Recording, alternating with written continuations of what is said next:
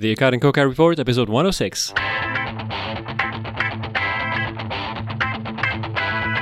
Welcome to the Akkad and Coca Report, the podcast dedicated to making sense of healthcare, from policy to economics, from evidence-based medicine to ethics. Join us as Drs. Michelle Akkad and Anish Coca diagnose and treat the latest epidemic of healthcare absurdities. Hello everyone, and thank you for joining me. Michelle Akkad here. This is going to be a solo episode, and a little bit different than our usual format. I'm going to... this episode is prompted by a couple of things. First of all, a couple of weeks ago, I saw a thread on social media singing the praises of Geoffrey Rose. And some of you may know that I wrote a book about Geoffrey Rose and about his population health theory. The book is called Moving Mountains, a Socratic Challenge to the Theory and Practice of Population Medicine. And so when I saw the thread singing the praise of Geoffrey Rose, I thought, this needs to be challenged. This needs to be answered. I think Geoffrey Rose's theory is pretty incoherent and needs to be exposed because it's actually quite influential. So that's one reason. The second reason is also a few weeks ago, over the Christmas holidays, I received a very nice email from a medical student. And I'd like to read it to you. I got his permission to read it, but I'm keeping him anonymous to protect him because we know that academic institutions are not havens of ideological diversity. But here's the email. Here's what he says. He says, Dr. Akkad, I'm currently a second-year medical student, and I just read your book, Moving Mountains. I'm emailing you because I really enjoyed the book. For a little background, when I entered medical school, I had absolutely zero idea about the intensity with which I would be inundated by population health. In my school, there's a parallel curriculum to the basic sciences that deals with these topics. As I listened to my lectures, there was something that strongly bothered me about the topics. I was not opposed to helping underserved people. To the contrary, I applied to medical school partly for this reason, and I still intend to pursue this. But what bothered me was that it seemed that the school was broadening the definition of medicine so far that almost nothing wouldn't fall under the physician's purview. I couldn't put my finger on it, but it was definitely conflicting with my understanding of the role of the physician and what I envisioned my life as a practicing physician would be. Even the constant repetition of, quote, evidence-based medicine, unquote, was bothering me. I felt like they were teaching me about the evidence pyramid too many times. I became skeptical that there was something else to this, but I didn't know what it was, and no one seemed to question anything, so I dropped it. Recently, I ran into your book, and wow, it has explained so many things. Every chapter, I felt like I was learning about the history of this movement that I was never taught in class. And then, he goes on to summarize what he enjoyed from the book, and then he ends by asking me for references about the philosophy of medicine. So I thought that was a very nice email, and I was really gratified that this medical student really understood it. He's alert and oriented, as I like to say. He gets it, and he understands that there's a very important philosophical component to the mess that we find ourselves in. I mean, from my standpoint, healthcare is such a mess because we've completely lost and we misunderstand the foundation of what medicine is about, right? What is it to be a doctor? What does it mean to be a patient? Questions about health and so forth are extremely important. They're extremely misunderstood, and that's why we are where we are. So I thought I'd take this opportunity to talk about Geoffrey Rose and his theory of population health. It's a very good departure point to examine these philosophical questions. So today's talk is an adaptation of a talk that I gave a year or two ago at the annual meeting of the Association of American Physicians and Surgeons. And I think it's a good opportunity to talk about these issues. And then maybe from now on, I'll do a series of podcasts about philosophical questions in medicine that address some of the questions and the points that this medical student makes about evidence-based medicine, about what the role of the physician, does healthcare, why is it becoming so all-encompassing and so forth, and so on. So, but we'll start here today with Geoffrey Rose and the theory of population health. So, who was well? First of all, the term population health. Let's begin there. If you do a Medline search, on PubMed or whatever engine you like, if you do a Medline search for the term population health, it's not in the medical literature at all, or virtually it's inexistent essentially until the late 1990s. That's when you start seeing, at the beginning maybe it's a dozen or so papers per year that use the term population health. And then quickly, the number increases and increases. By the early 2000s, the early noughts, it becomes really, it's attracting the attention of academia, clearly. And then by 2010, it really skyrockets. I mean, so I have a graph. In fact, I'll have the slides of this talk on the show notes. So if you go on the show notes, you can download the PDF of the slides of the talk here. So you, if you're interested, but you see this graph, and then the term population health in the medical literature really starts to skyrocket. It really increases exponentially after that. And as far as I'm concerned, the main reason, or the very important reason why that is because in 1992, Geoffrey Rose published his book. He published a book called The Strategy of Preventive Medicine, which summarizes his thought. It's really the culmination of his thought over the previous 2 or 3 decades. Geoffrey Rose died a year later. Unfortunately, it's an untimely death. He died. He was fairly young. I think he was in his late 60s at that point. So let me give you some background on Geoffrey Rose. Who was Geoffrey Rose? First of all, so he was a British cardiovascular epidemiologist. He was born in 1926 and died, as I said, in 1993. I consider him the architect of the population health movement. As a cardiovascular epidemiologist, he was involved in large international studies of cardiovascular disease in the 1960s and 70s. He was very influential and prominent. You may have heard about these studies from back then. One of them was the INTERSALT study. It's a large multi-country epidemiological study of the impact of diet and alcohol consumption and various things on the incidence of cardiovascular disease. So Geoffrey Rose was a principal investigator of studies like that, and other studies that we will go into in just a little bit. Importantly, he had trained under George Pickering in the 1950s. And that's very important because that was extremely influential to the way Geoffrey Rose started to think about health. And so to understand that, let me give you a little bit of medical history. George Pickering was a very prominent cardiologist in the 1950s in England. And by the way, as an aside, cardiology was really a British specialty until the end of World War II.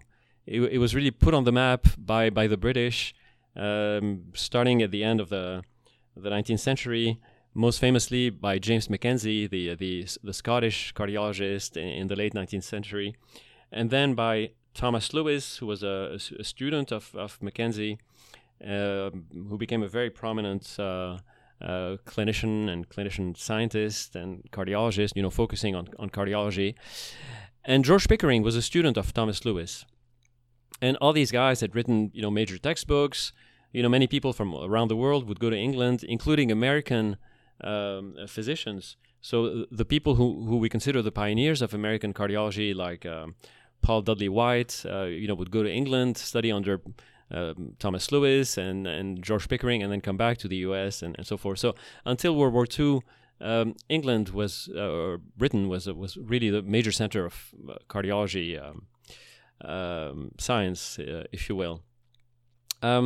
So Pickering is very important for his interest in hypertension, but also here in particular for the debate that he had with another British physician, Robert Platt, Lord Robert Platt, who was a very prominent guy also.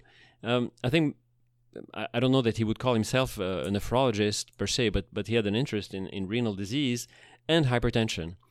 And Platt and Pickering, starting in the early 1950s all the way into the early 1960s, for a period of 10 years, maybe even longer, had an ongoing public debate that played out in the pages of The Lancet, the British medical magazine, The Lancet, where they would debate back and forth on the question of, quote, the nature of hypertension.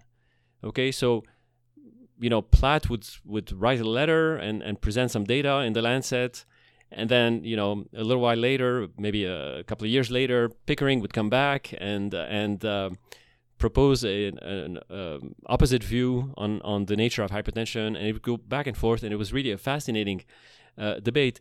And the debate was about this. I'm going to summarize the position taken by each of these guys. So Platt thought that hypertension is an inherited disorder that follows a Mendelian pattern. Okay, he thought about it as a sort of a genetic disease, a trait transmitted by autosomal dominance with variable penetrance. Okay, so that was his position. And Pickering, on the other hand, thought no. He thought that the blood pressure is determined by numerous factors and multiple genes, and that the blood pressure distribution curve is continuous. So what does that mean? So to illustrate the distinction between these two views about hypertension, Platt's view was that there are two distinct populations. There's a population of normal people and a separate population of people who have the disease, the genetic disease, hypertension. Okay? And he thought that the data that he had supported this view, because he would, measure blood pressure in families and family members and whatnot across populations. So he had the data that he thought supported his view. And the data essentially was the data where you plot on the x-axis, they're essentially distribution curves for blood pressure. So if you will, and it'll be easier to see on the slides that I will have on the show notes, but he thought that if you draw a distribution curve about the blood pressure, say for example the systolic blood pressure, if you put that on the x-axis, then you have a two peaks to the distribution curve.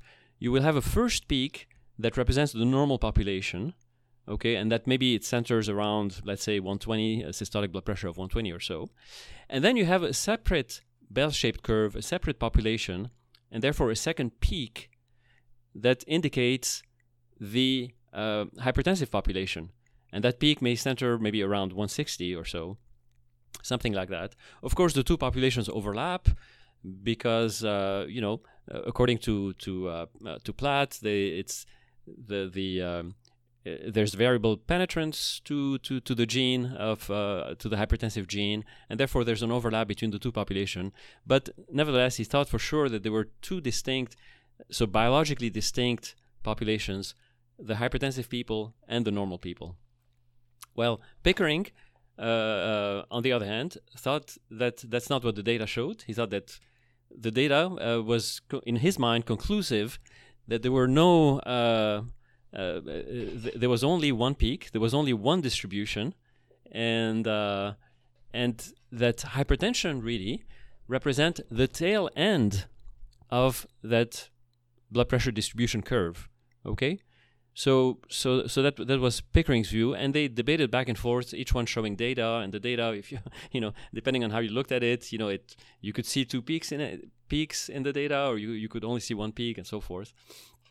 At the end of the day, it's clear that Platt's view was incorrect. I mean, it's unlikely, or nobody has found a single gene to account for hypertension as an autosomal dominant trait. And so it seems that Pickering is vindicated, that if you do large studies, which, by the way, after the 1960s, doing those large studies became very difficult because treatment for hypertension became very prevalent. So it's been hard to find sort of people and do large studies of the prevalence of hypertension. au naturel, so to speak, without the intervention of drug treatment. But it seems that the data shows that there is only one peak in the distribution curve of the blood pressure.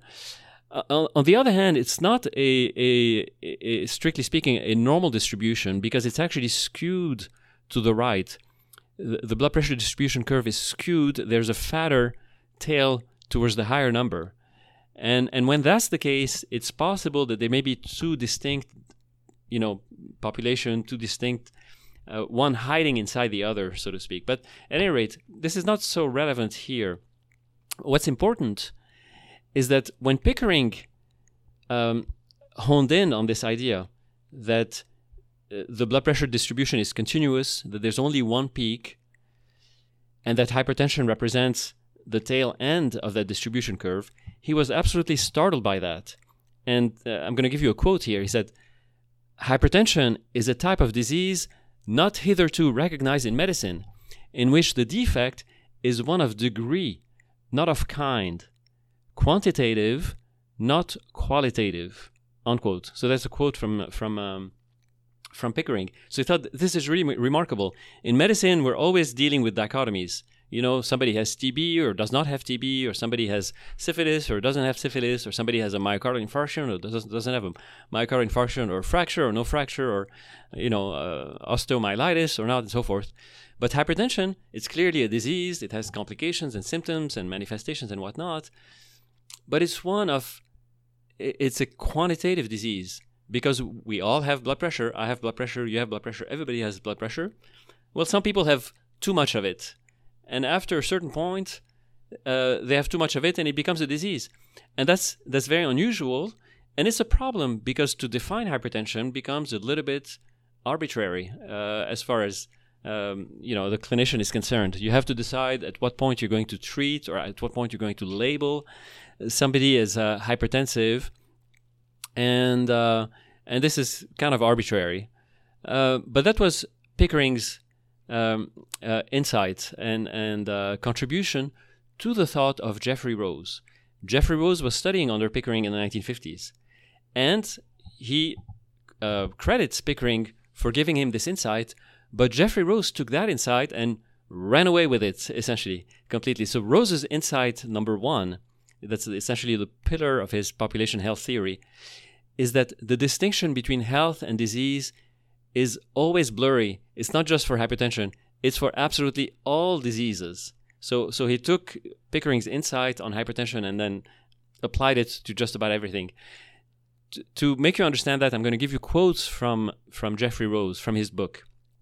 So Geoffrey Rose says, "Disease is nearly always a quantitative rather than a categorical or qualitative phenomenon, and hence it has no natural definitions." Okay? And then he gives examples of that. Example: infectious diseases in the population come in all sizes, from obvious clinical cases to symptomless infections that are only revealed by special laboratory tests. For example, somebody can have the flu virus and have a rip-roaring pneumonia and terrible symptoms and be intubated and whatnot. Another person may have a very mild manifestation of it, and another person may have no symptoms whatsoever. And it's only after the fact that you realize that they've been exposed to the virus. Okay? So that's example number one. Example number two. The clinical illness recognized as cancer is the infrequent end stage of a series of common changes, beginning with minor cellular abnormalities, metaplasia, and ranging through more definitely pre-malignant change, dysplasia, or localized in situ malignancy and localized invasive disease.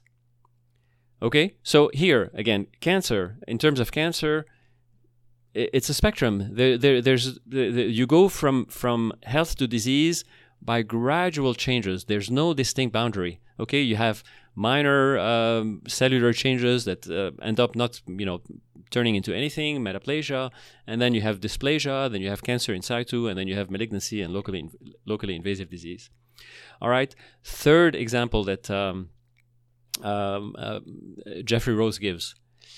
Interruption of cerebral blood flow can lead to a whole spectrum of consequences, ranging from none at all or symptoms too mild to come to medical attention, through a transient ischemic attack, defined arbitrarily as a stroke that recovers within 24 hours, to a stroke with persistent disability or a dramatic and rapidly fatal illness. Okay? So here, Geoffrey Rose says, look at strokes. You can have, ischemia of the brain and have no symptoms at all, or you can have something that is mild and, barely comes to medical attention. You can have something that is more severe but is transient and goes back to normal. Or you can have a full-blown stroke, or you can have something that is, where your brain herniates and you die within a few days. Okay? So again, no distinction, no clear distinction between health and disease. There's a transient, a gradual transition. And then to make sure that we take him seriously, he, in his book, and I'm going to quote him again here, he goes as far as to say that, one can have a touch of pregnancy in a way. So this is a quote from Geoffrey Rose. Even pregnancy is not defined by nature, but rather it develops in a series of steps from the merely potential, parenthesis, a sperm swimming towards an ovum, close parenthesis, through the stages of a fertilized ovum, implantation in the uterus, which is apparently the legal definition of pregnancy in England, to a biochemically detectable pregnancy, and then to a clinically evident pregnancy, and then a recognizably human fetus, and then a viable fetus, and finally a live baby. End quote. All right? So Geoffrey Rose says you can have, apparently, pregnancy is not, it's not that you're either pregnant or you're not. It's all a matter of sort of a gradual transition, between not being pregnant and being pregnant. Okay? So that was his insight number one. The distinction between health and disease is blurry. His insight number two is that when you look at populations, only populations are distinctly sick. Okay? So when you look at populations, this is where you can see a real distinction between health and disease. And here he looks again at bell-shaped curves. Okay? And the main one that he brings up in his most famous paper, and I'll have a link to his most famous paper, is called Sick Individuals, Sick Populations. Okay, that's it was published in the mid-1980s. He shows a graph where on the same graph, he has the blood pressure distribution on the one hand for Kenyan nomads. Okay, so if you look at the blood pressure distribution for Kenyan nomads, it's a normal bell-shaped curve centered around 120 millimeters, for the systolic blood pressure, 120 millimeters of mercury, and it's a nice narrow blood pressure distribution. And on the same graph, he puts the blood pressure distribution for London civil servants, because he had been involved in an epidemiological study of London civil servants. We'll get to that in a minute. But for London civil servants, the bell-shaped curve is shifted to the right compared to the Kenyan nomads. It centers around 140. It's a broader distribution. And then if you look at these two distributions on a graph, the way he put it, you can clearly see two bell-shaped curves that are distinct from one another. And so for Rose, that's a real distinction, okay? If you look at individual points, right, they overlap, because obviously among civil servants, there would be some civil servants that have a normal blood pressure, and among Kenyans, you may have some Kenyans that have a high blood pressure. But if you look at the blood pressure distribution itself, then there's a clear distinction between the Kenyans, who are evidently healthy, and the British civil servants, who are evidently unhealthy, right? So, I guess we should discount the fact that the life expectancy for the Kenyans is probably a third of what it was for the British civil servants in those days. But the point that Rose wanted to make is that you could see the distinction between health and disease at the population level. Okay, when you look at graphs like that, and therefore the goal of medicine, and it will be population medicine, is to shift these bell-shaped curves in the direction of health, right? And therefore to shift the bell-shaped curve of the British civil servants from where it is, with a higher blood pressure, a higher mean blood pressure, and a fatter distribution, more towards what it is for the nomads of the plains of Kenya. All right, so that's Geoffrey Rose's second insight, and to him that was more important than to do what Pickering had advocated because Pickering had advocated focusing on the high the tail end of the blood pressure distribution curve. He said, let's look at the people whose blood pressure is really high, or we consider high, whatever that means to be high, whatever arbitrary number we want to pick. Let's focus on these guys and treat those people. No, Geoffrey Rose says, no, that's inadequate. I mean, that's maybe okay, but really what we want to do is we want to shift the whole blood pressure distribution and make it quote unquote healthier. All right, that's his second insight. And his third insight is that population sickness has its own causes. All right, so the cause, what makes the population have a different bell-shaped curve, right, to shift like this, is its own causes that is independent of what causes disease in individual people. All right, and the reason he came to that conclusion is by being involved in what is called the Whitehall. It's a famous study called the Whitehall study. So that's a study precisely of British civil servants. It was a longitudinal epidemiological study of British civil servants that took place in the late 1960s to the late 1970s, at least the first phase of it. And so they enrolled civil servants in the British system and followed them, over 10 years to see what their cardiovascular risk factors were and what their mortality would be and so forth. And the findings was that the civil servants in the lower status jobs, of lower socioeconomic status, had poorer health habits, right? They smoked more and so forth. They had worse risk factors than those in the higher status jobs. And then they had higher mortality compared to people in the higher rungs of the civil service, okay? But at the same time, access to care for all these people was not a barrier, because by then the NHS was instituted. So the NHS had been enacted, the NHS was established, the single-payer system in England was established in the late 1940s, early 1950s. So access to care was not a barrier, was not right for healthcare. So he thought that the reason you have these two distinct populations, meaning the low socioeconomic civil servants versus the high socioeconomic civil servants, to Geoffrey Rose, that meant that socioeconomic factors were really the cause of disease. They were the cause of why the civil servants in the lower rungs of the civil service smoked more, had worse health habits, had worse outcomes, had worse mortality, and so forth than the higher ones. These were the socioeconomic causes of disease were important. So that's where we get the phrase "the social determinants of health." And here's a quote from Geoffrey Rose. He says, "The primary determinants of disease are mainly economic and social, and therefore its remedies must also be economic and social." Okay, so that's where we get the phrase "the social determinants of health." And according to Rose, the cause of disease at the population level is completely distinct from the cause of disease at the individual level. Okay, we're talking about a distinct realm of causality, right? And which is a little bit strange. If you think about it, he's really saying that there's a cause that affects the population, and it really has nothing to do with the cause that affects individuals.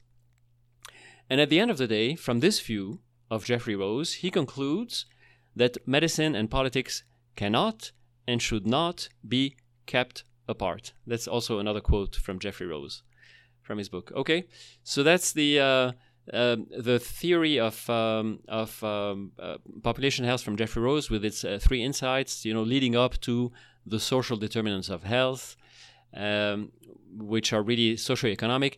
And interestingly, as we will see, or as you probably have experienced, for some reason, they don't focus on poverty as being the problem. They focus on inequality.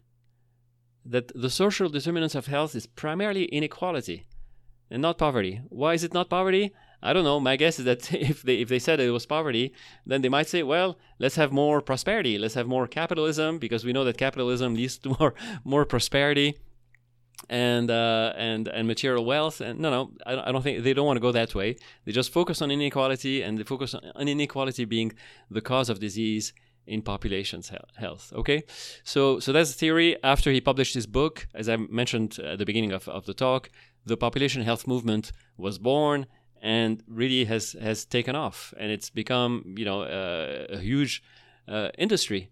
Academic departments of population health have multiplied, right, everywhere in the country, internationally. They're in all medical schools have now their population health departments. There are graduate programs that offer degrees in population health management. There are medical school curricula, as the medical students was telling us, that explicitly train students in population medicine.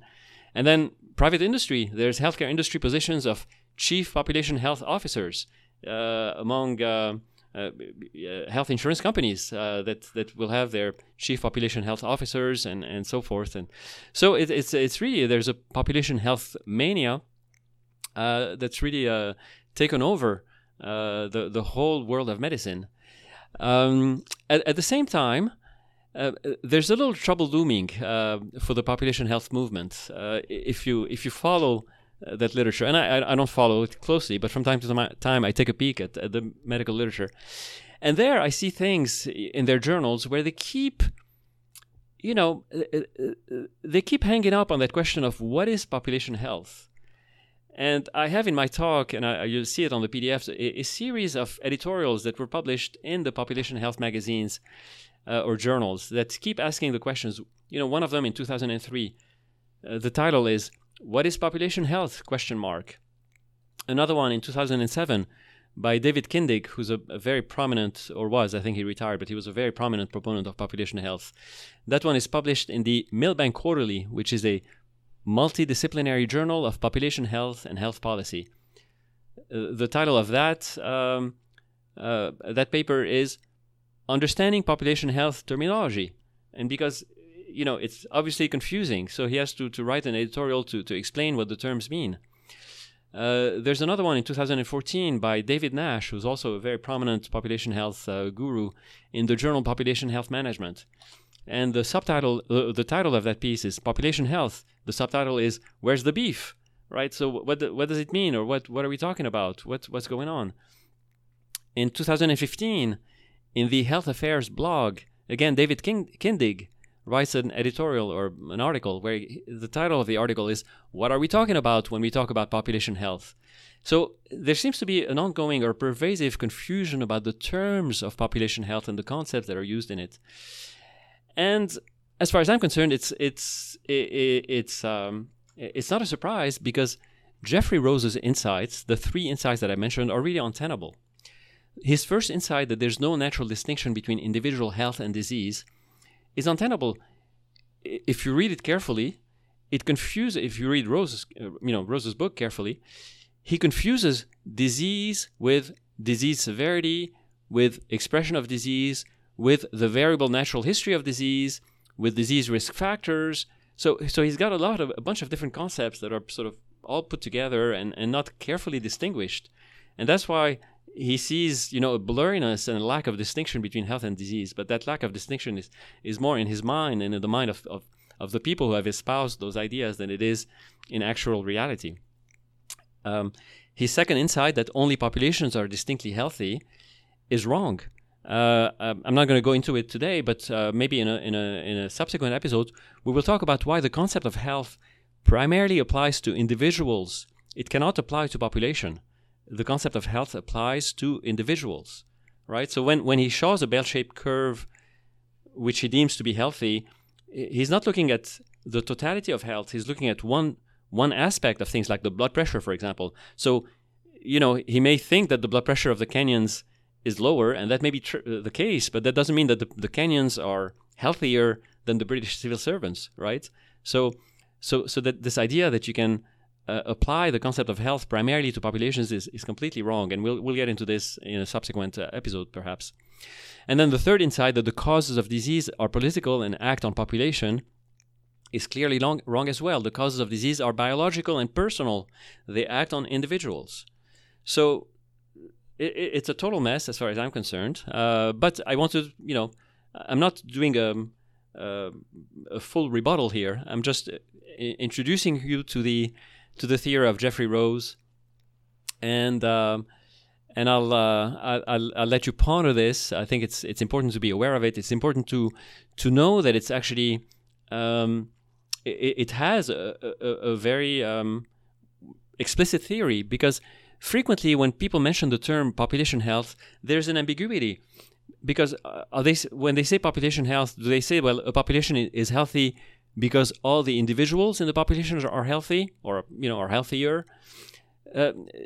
No. What Geoffrey Rose is talking about when he talks about the population health, he's talking about something that is distinct and independent from the health of the individuals.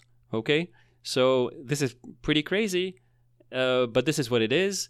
And now we're teaching it en masse to medical students, all over the country and all over the world, and it makes no sense, but that's what it is. And I hope you enjoyed this episode. So I'm going to stop here. I want to invite you to read Geoffrey Rose. I'll have a link to his book. It's a short book. It's written very in a very. He writes well. It's a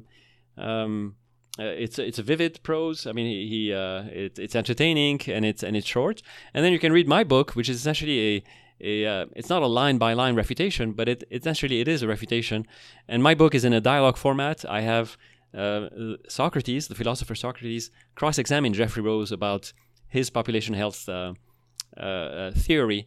And so they go back and forth, and you can buy my book without reading Geoffrey Rose's book, because it's I quote enough of Geoffrey Rose that you get a sense of what his theory was. But you should read Geoffrey Rose as well, or you should read at least his main paper, Sick Population and Sick Individuals. And it seems like a very compelling paper when you read about it. But that's why philosophy is so important, because you have to really carefully think about certain ideas and certain concepts and the way he introduces them, and where the flaws are in the reasoning and so forth. But I'll let you do that, and I thank you for joining me. Again, if you enjoy the show, please support us at accardandcoca.com/support. And that's it. We'll see you next time. Thank you very much. Bye.